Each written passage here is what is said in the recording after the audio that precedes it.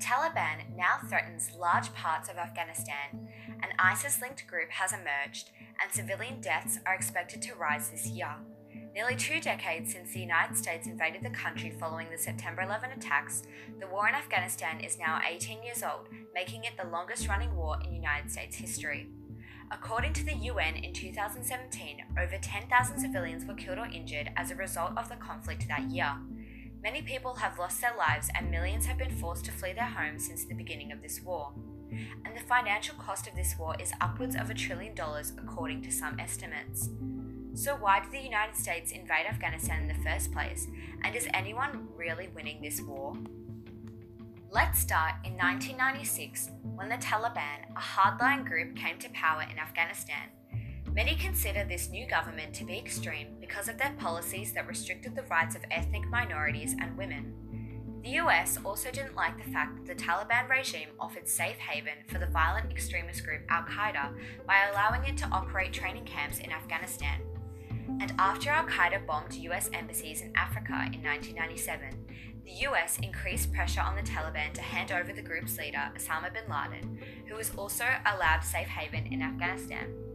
But they refused to extradite him.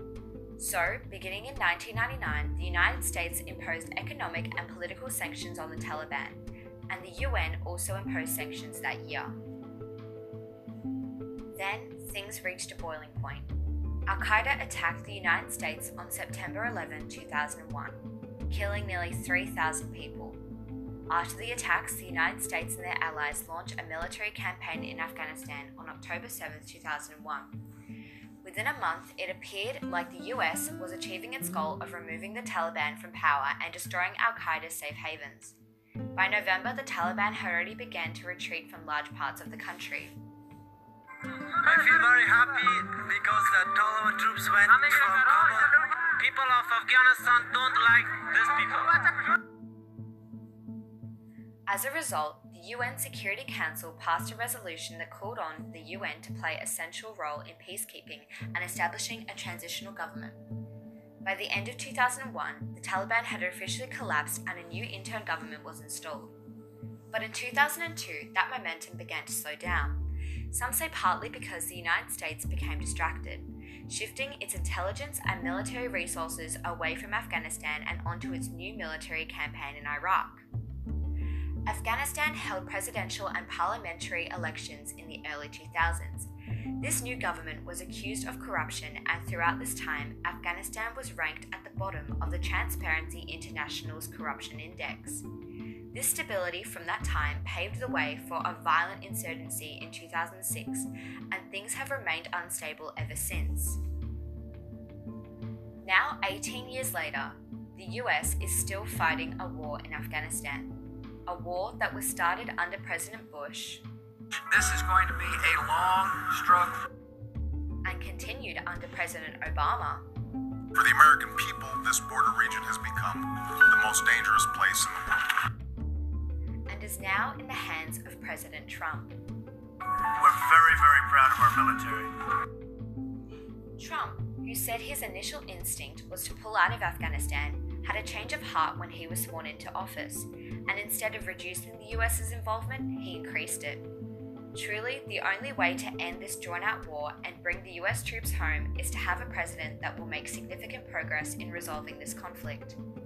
With Trump's views on the war appearing unpromising, we can look to the upcoming presidential election for hope of a new, refreshing face in the Oval Office.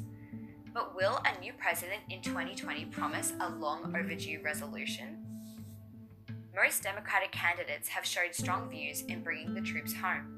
Senator Elizabeth Warren, a front-runner in the Democratic election, remarks her views in the second Democratic debate.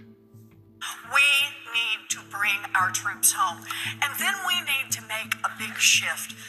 We cannot ask our military to keep solving problems that cannot be solved militarily.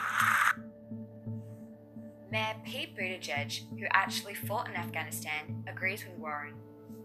Today, September 12th, 2019, means that today you could be 18 years old enough to serve, and have not been alive on 9/11. We have got to put an end to endless war.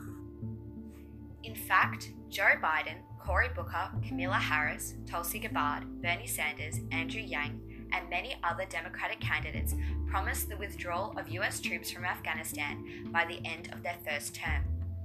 By sworning in a new president, the world has a higher chance of seeing this war finally come to a close.